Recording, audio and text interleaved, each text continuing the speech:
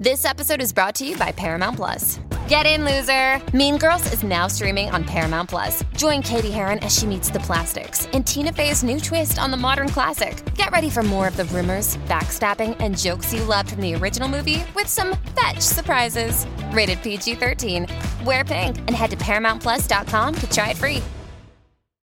Hey, what up, it's Megan Trainor. Yo, this is Justin Bieber. Hey, it's Ariana Grande. Just the Interviews, a Zach Sang Show exclusive podcast. Hello, beautiful human. Thank you so much for clicking on our conversation with Sia. She is an incredibly special human being. She has brand new music out together. She has a new movie on the way called Music. She's also been collaborating with both Ziegler sisters, Mackenzie and Maddie. We got a lot to talk about, so let's get her on the audio box. Let's do this. Zach Sang Show. Hello? Hi, it's Sia. Hi, how are you? You just got the end of my sentence. Someone who's always on their medication. I just asked my bodyguard, I was like, I'm doing all right, aren't I? Because I'm doing press all day. I'm doing all right, aren't I? Being someone who's always on medication. And what was his response? Was he able to properly diagnose you? Yeah, he said, yeah, you're doing great. So, comforting. By the way, you're doing a lot of promo because you have a lot to talk about. Because, one, an honor to even speak to you. And two, you've been able to create art in so many different facets of culture. And is it kind of wild to be doing promo, not just to push a record, but you're pushing your movie? Your movie. It's really exciting. It was, I wanted to do it for so long, but I was too, I was too scared. I was too fearful. I was afraid people would make fun of me, you know, like when actors make albums. And I don't know, but I really had the need to make this movie. There was a drive, a compulsion, and I had hit my professional goals in music, which was just to write a song for Beyonce and a song for Eminem. And once that happened, I was like, oh, and I started writing the screenplay because I'd had the story in my head for years and years and years. And I started writing the screenplay, and then I decided I would start after a very, very difficult marriage. I was like, I can't make a movie. And then my best friend Dallas, who I'd written it with, he finally, after we saw La La Land, he was like, you know you could do that. You know you could do it. And I was like, you really think so? And he was like, yeah, dude. And I was like, oh my God, okay. So I called back the producer that I'd been talking to, and I was like, okay, let's do this. And it was really scary, and it's because of both Dallas and probably Lena Dunham. They both are the two people that I really heard when they said, you can do this. To have them believe in me, that was like, okay, that's okay. That he'd always say it straight with me. He'd never tell me a lie. So I could really, I don't know. So I just thought, okay, let's do it. And I jumped in and it was full baptism by fire. By the way, that's a real friend, right? Like, yeah, he's my very best friend in the whole world. I couldn't hope for a better. I'm so lucky. I've hit the jackpot in friendships, actually. But I'm a good friend, and so that's why I've got good friends. By the way, like, not everybody in the entertainment industry can say that, right? That they have great friends around them. Because it's true. I have a doctor who's fancy, right? Who basically all the actors and celebrities go to, and he's a holistic doctor, and he asks you who your 5 best friends are the very first time you go there, and then every year he checks. He's like, so, and who are your 5 best friends this year? And every time I say the same people, he looks completely shocked and surprised and delighted, and it makes me feel atypical. Because it is, but there's something really special about that, and also it allows you to be your most vulnerable, right? It allows you to ultimately be your most comfortable. Yeah. And you can push each other. They know everything about me, and I know everything about them. They're above the line. But it's when you have those relationships, you have the ability to then push somebody out of their comfort zone, which in turn could be the greatest thing to ever happen. Like music, I'm to work with Kate Hudson and Leslie Odom Jr. I mean, you and Maddie. Maddie plays a very low functioning teenager on the autism spectrum, and she is incredible. And we sent the film to the Child Mind Institute because, obviously you want to be really sensitive when you're working with, just that sensitive material and sensitive to so many people. And autism looks different on everybody. And so we sent it to them, and we got 100% rating from them that her performance had been 100% convincing. Was it? Can you explain your feelings as the director in that moment? And it's your job to kind of coach her through that role. Massive pride, and I mean, she's a dancer, so she picks it all up. And for me, I based the character on a boy that used to be in AA meetings. His mum was the sign language interpreter, and his name was Stevie, and he was always at this one AA meeting. And so I loved him, and I had a friendship with him.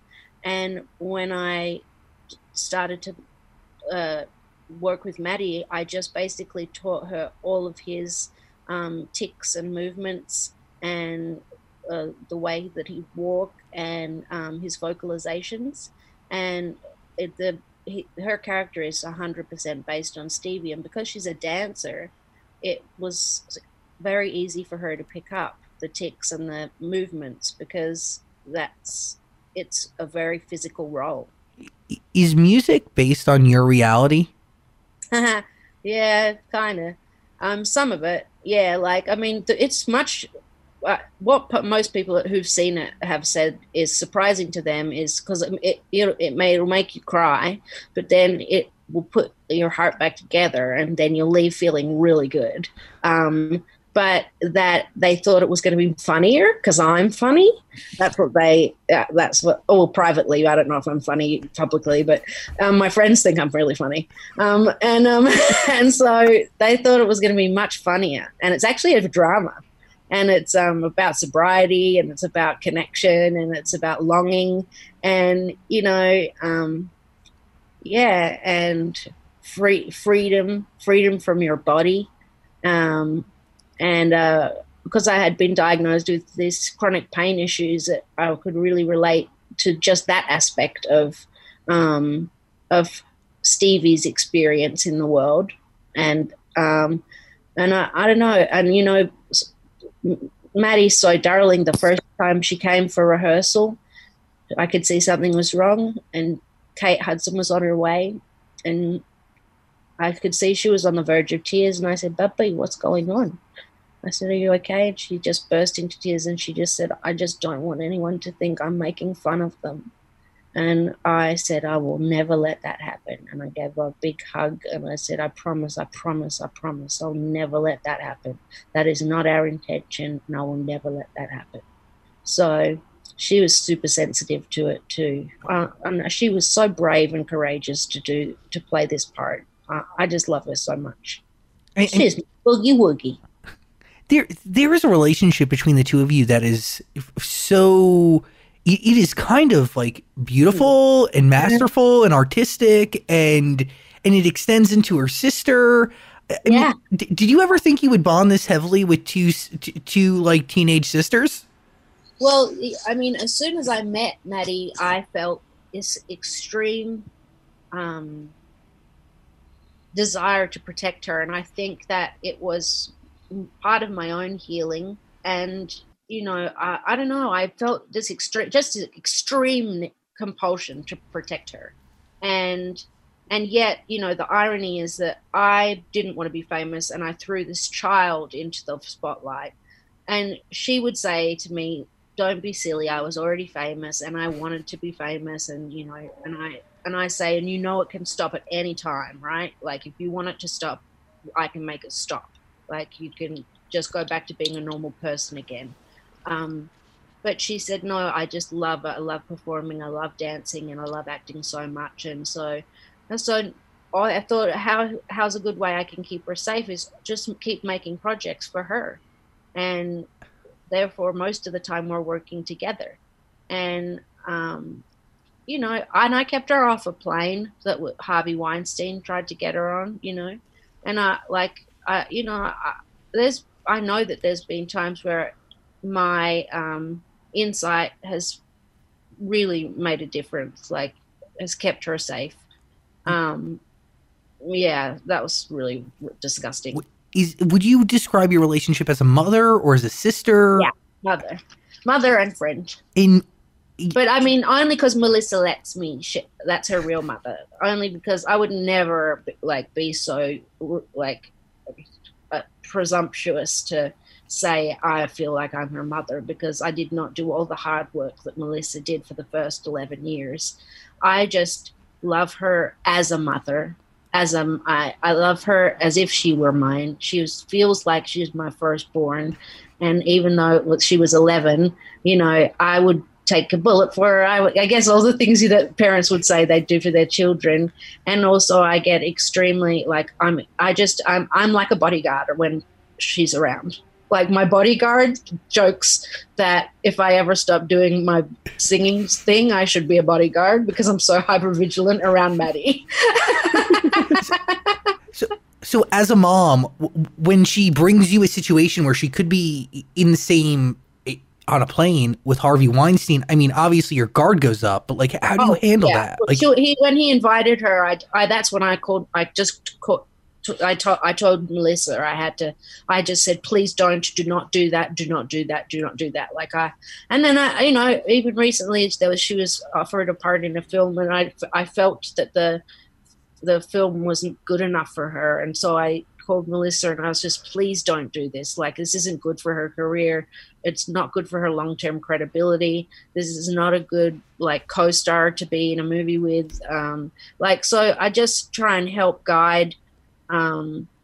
Just you know, and I can be a pain in the butt. I think her manager thinks I'm a real pain in the butt, I'm sure. And yeah, but you're the needed pain in the butt. You're bringing to the you have.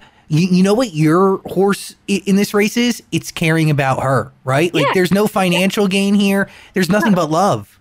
Exactly. There's no agenda except for keep her safe psychologically and physically, but more primarily psychologically, because this business is very, very damaging. Is it a big decision for you because it is damaging on so many different levels, and a part of you not wanting to be famous is obviously and then throwing her in the spot. I mean, I feel terrible shame, because I had no, you know, I wasn't conscious at the time. I had no idea Chandelier was going to be so massive.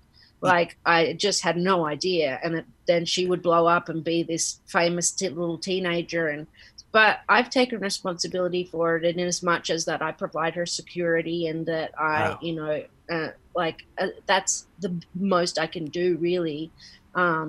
And that I'm always here for her if she wants to cry or has a bad day or has questions about life. That's what I'm here for. I just got goosebumps because not only did you provide, by the way, both Maddie and Kenzie at this point with legitimate credibility beyond Dance Moms and any of all of that hullabaloo, credibility artistically on another level, but you provide a sense of family and friendship and I like to think so. Definitely. It's great. And by the way, that's rare. That's 1 in a trillion. 1 in a trillion. So let's dive in here.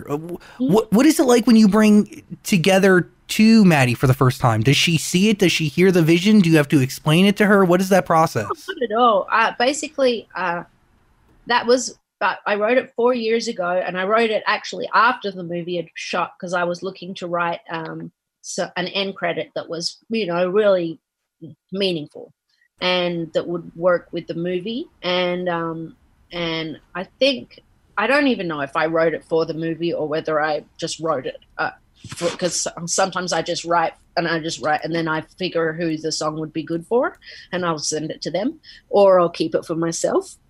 But in this, I don't remember whether I was like, I have to write a good hit song for the end of the movie. But we did write together, and I thought, oh, I have to do this for the end of the movie. It's super important. I want to use this song, and Maddie heard it and then she loved it, and then Ryan Heffington heard it, and then he put together. I said I wanted to have all the cast members back in as a grand finale, and so then he choreographs it, and then. I have fun designing Maddie's costumes and Kate's costumes, and I don't know. I just love the whole process. I love that process. Is your next album going to be the soundtrack to the movie? Sure. So, the first album will be. That's okay, son. You can come in. The first album is going to be them singing. So, Maddie and Kate and Leslie.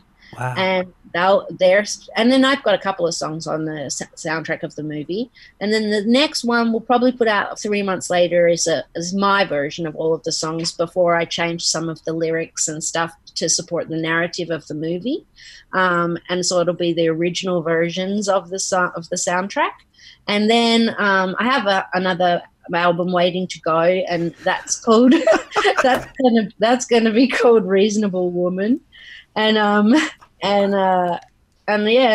So I've just, I think I've got enough songs to go for quite a while, maybe a year and a half or two. I want to get to Reasonable Woman in a second, but to the movie again, did Jack Antonoff, I know he worked with you on Together, is he a part of the other songs on this soundtrack, or did you work with different people? I used so many people. Like Labyrinth was who I used mostly. Labyrinth was my main collaborator. Then I used Diplo for the opening scene. Who's got a doggy? I do. It's Liam. I love doggies. They're my favorite. What is he telling you? Does he need to go outside? You do whatever you need to do, Papa.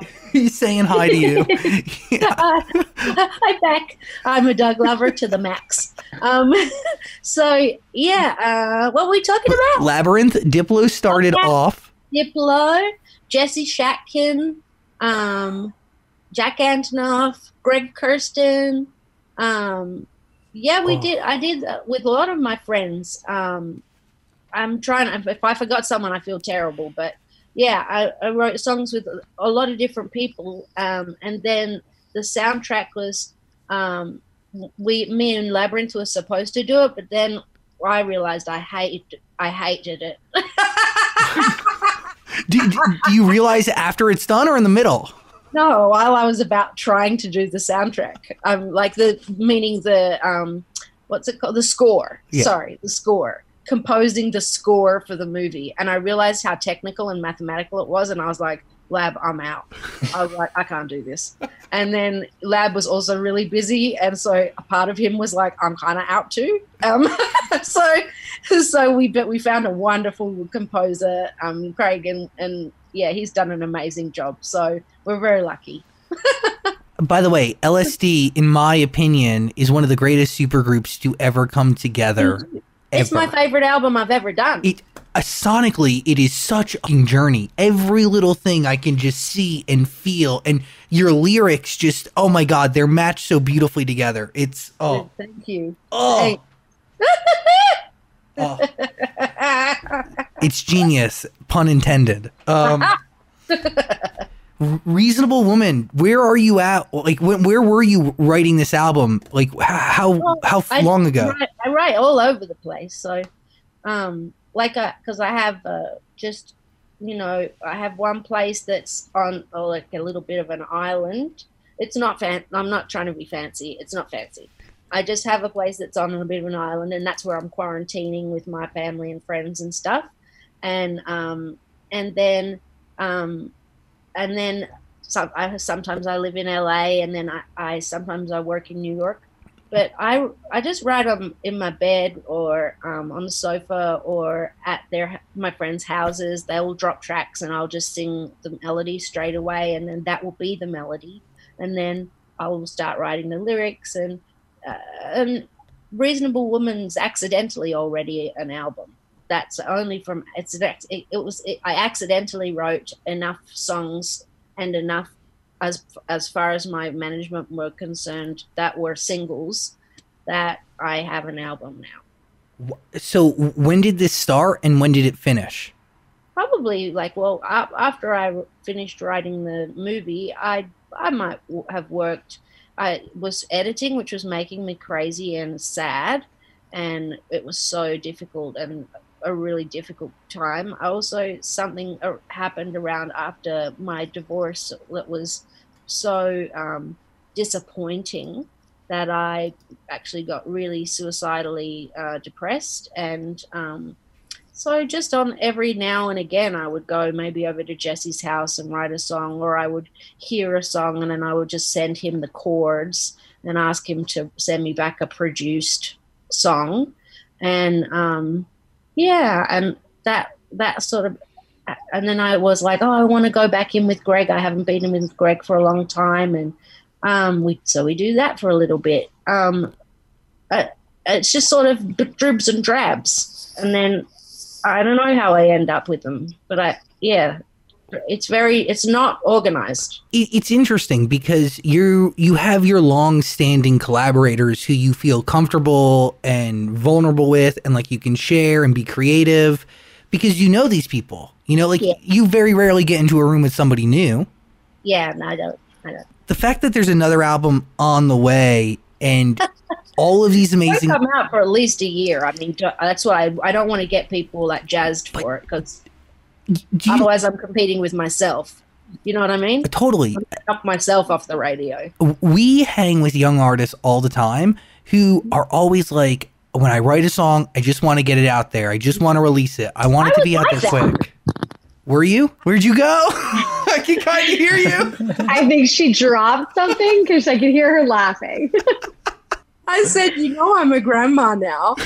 Yeah. Oh, yeah. And you don't want to be called Nana anymore. No, I don't know. I'm not sure. I want to be called Lovey like Kris Jenner. That's cute, though. This is my Lovey. Like, that's kind of cute. I like that. I don't care what they want to call me. They can call me whatever they like. It was definitely a surprise. I adopted two adults. I did adult adoptions with two 18-year-olds last year. And yes, and one of my sons had two children just very recently. That's amazing. So I am a nana. I became a nana in like less than a year. Congrats! Yeah, congratulations. Thank you. They're very beautiful. I'm very lucky. Do you write any records after becoming a mom? Oh yeah, I've definitely written a bunch of songs after. Because for a lot of the time they were in like trauma recovery, and so they weren't necessarily always with me because I knew that they both had terribly, really shitty lives and horrific traumas, and I knew that I had the resources to help them with that, and so that's primarily for the first year what we worked on was just getting them to a place where they were ready to accept help, and that eventually that happened, and so there were periods, like long periods, where I didn't see them, and so I was definitely working, and I think I started writing probably songs that were about them, Yeah. Or about the experience of becoming a mum. Will those make it to Reasonable Woman? Maybe. I would have to think about it because I can't remember what I've written in the last year. But probably there's one or two on there, I'd say already. But I'll write some more as well because it's going to be a year before it comes out, so I'll just keep replacing anything that feels like an album track with a single if I ever make a single. So then I can have like an album full of singles. That's fun. That makes me feel like a good songwriter then. Is that the bar for you? An album full of singles? Yeah, that's what I like. That's what I would dream about. But how do you know it's a single? Well, usually I can smell it or feel it, or somebody else can smell it and feel it. Who do you trust? My managers, JD and Le David. LaDavid. I call him LaDavid. It's because it's more fancy. Yeah. It's much better than just normal David. Yeah.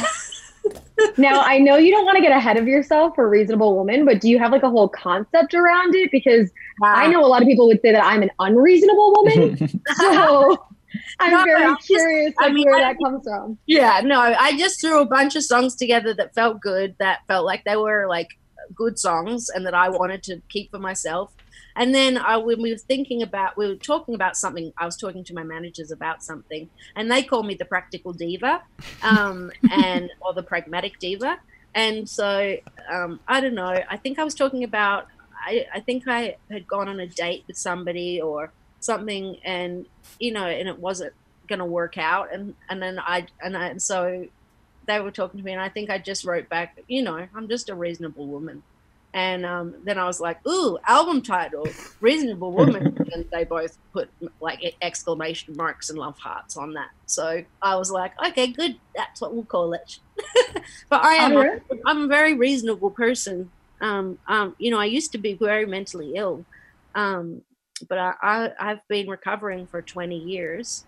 And I've been sober for 10, let's say. So I learned a lot in that time. And then I've been in trauma recovery for the last 3.5 years since my divorce. So yeah, I'm just a pretty reasonable woman. Can you listen to your music and kind of track your growth as a human being? Oh, I would never. That sounds so boring.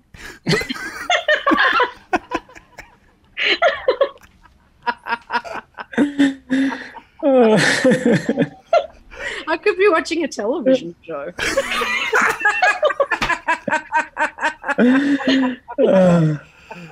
I mean, that is the ultimate wank. Don't you think? I mean, I guess. I mean, there's zero need for me to go back and listen to my early songs and wonder about who I am. And like, I'm not, us artists are narcissistic enough. Like, my whole point of, in life has been trying to achieve ego death. So it's the last thing that I would do.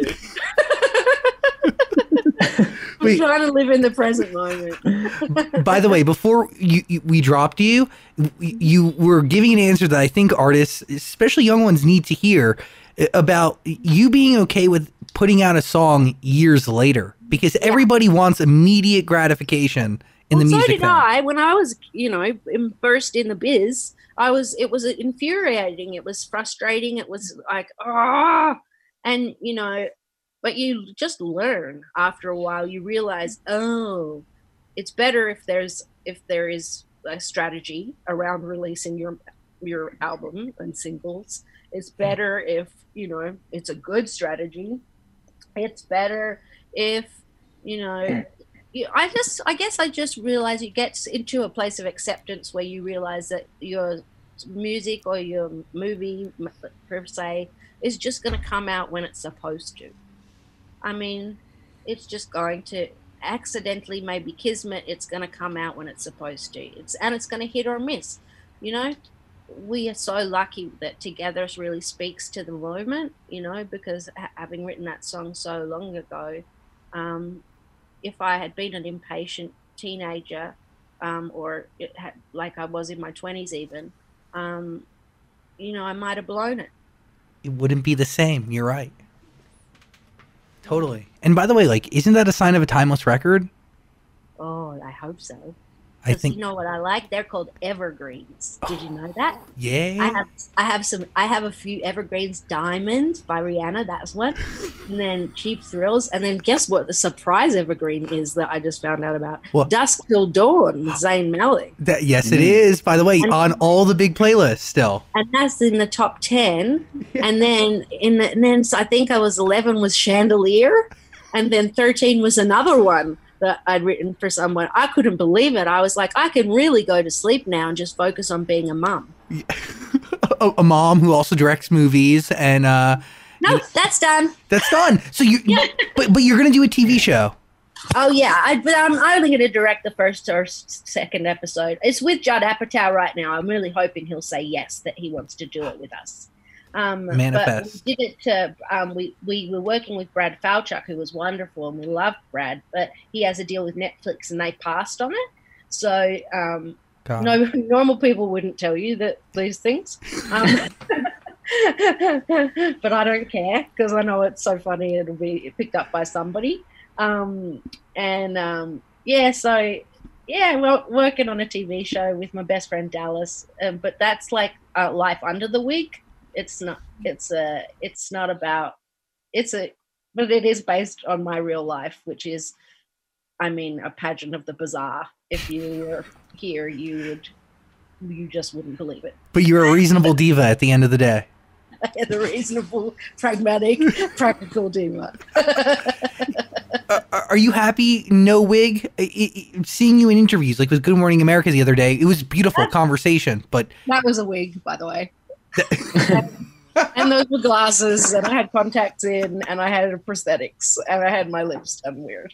So I don't look anything like that person. But knew I wanted to promote the movie with my eyes, because you can't talk about emotional things. I think it's difficult. It's hard to. I don't know. I just thought I can't wear the pop star get up when I'm doing an interview as a director. It's been a weird, like, how am I going to get around this? So that's why we got that funny little disguise going. Wait, it's a disguise? I don't.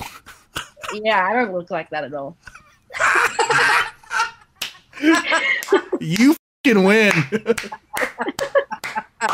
It makes sense about the eyes thing because, they say the eyes are the window to the soul. So if you're talking about something that you feel so passionately about, you want to be able to, look at someone's eyes and their expression. I really did want to. Because I care about this movie. I do. And I do care. I care a lot. That's why it took 4 years for me to really feel like it was in the right place to put out. And so I figured if I was going to do any promotion for it, that I would need my eyes. And we have a lot of people to thank, but on the list, Dallas, your best friend, pushing you. Yeah, he's the bomb. He's the best in the world. He saved my life in a lot of different ways, because I told you I got very suicidal after the divorce. And he basically saved my life. So that song saved my life. I wrote that about Dallas. Oh, wow. Wow. Well, I that must have been like a really, would you call it a full circle moment playing that song for him for the first time?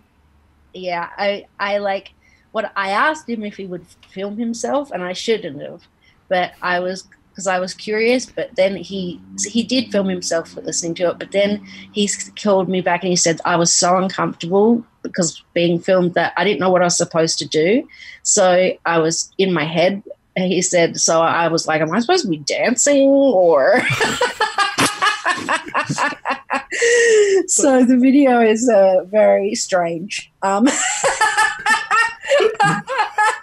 But I know that he felt it in his heart, so that's all that matters. and ultimately, a message that you needed to send, no matter what, a message you needed to get out. Definitely. Hey. Yeah, I had to get it out, really. I just really wanted it out. That was a bleh that I was like, I felt it was a teenage moment because I could have kept it for Reasonable Woman, but it was a teenager moment. It was because it was around COVID as well. And it just felt like a song that might be comforting to people. And yeah, so I might have spooched too early on that one just because I was in the moment, but well, who cares? It's okay. There's others to come. We're all just floating through space. Amen. Mm-hmm. But weird to say, like, you're calling yourself semi-retired, but like that's not really that's not accurate, right? Well, you said what my management would say. Yeah, because I think I'm almost fully retired, but I do still do a bit of work here and there. Well, would you consider semi-retired only doing music for yourself? What you want to do, select sessions? Like you don't do a lot of sessions for other people, except for like Kenzie. Yeah, no, I never. We didn't do a session together. That song came to us. Oh, And really? I thought it was such a good song. I was like, oh, if she doesn't do it, I'll do it. And because I now finally, my ego can let me, like, I would sing another person's song, even though I'm fully capable of writing my own songs. So I would never before. I would be like, oh, I don't do other people's material. But this one was so good, and I love Kenzie, and I want to support her. And, you know, I think it's awful that she's had to live in Maddie's shadow her whole childhood. It's so damaging. And I want her to have her independence and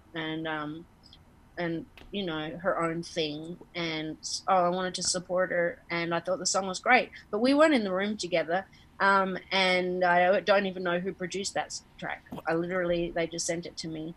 And then I never do sessions with. I rarely do sessions with artists. I like Pink's I like her personality so much, so I do them with her. I did do a session with SZA, Solana, and she was awesome, fun, really amazing girl. And just every now and again. Oh, and I did one with Dua Lipa, and that's what Saved My Life came out of. Wow. And so I just sometimes I'll try with new people, because some people slow me down, other people I can totally collaborate with. But if it's a slow me down person, I can't. It'll drive me crazy. If they're over analytical or that it drives me crazy, because I just want to blurt the song out and let's get done. Get her done.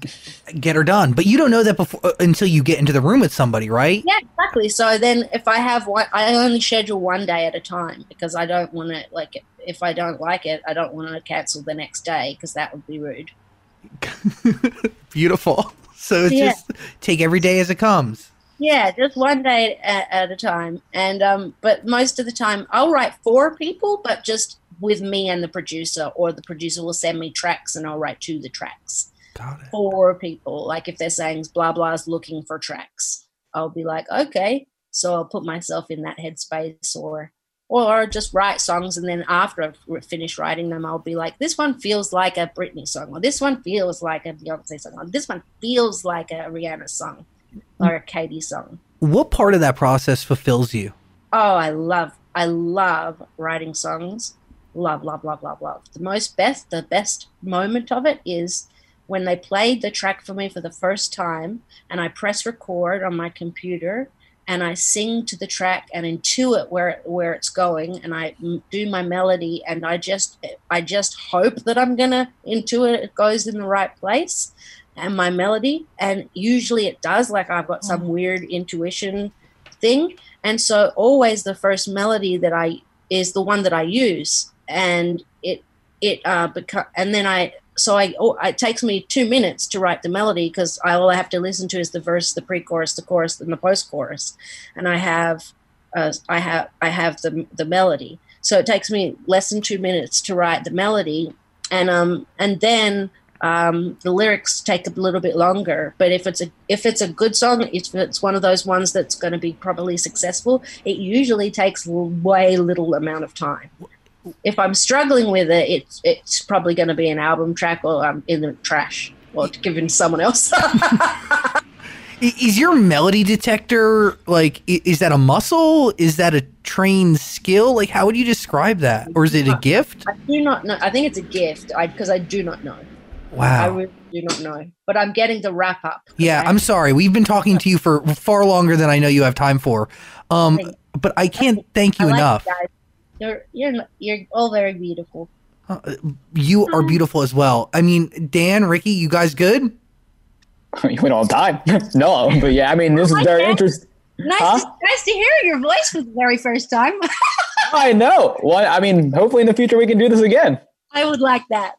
You guys are really nice. You are spectacular, and truly, and I say this without being like a corny asshole, you are an icon, and your music has shaped and changed my life, so I thank you very much. Thank you. And what you're doing for those Ziegler sisters is a game changer, and I have just a lot of respect and appreciation, so thank you for giving us time. Oh, thank you, sweetie. Thanks for helping me promote my movie. Well, anytime, and we're doing good work if we're sharing your art. So anytime. Oh, sure. Thank you very much. Well, I'm handing you up to Selvin, who'll hang up because I don't know how to. Okay. Bye, Sia. Bye, guys. See ya. This podcast is part of the Zach Sang Show Podcast Network.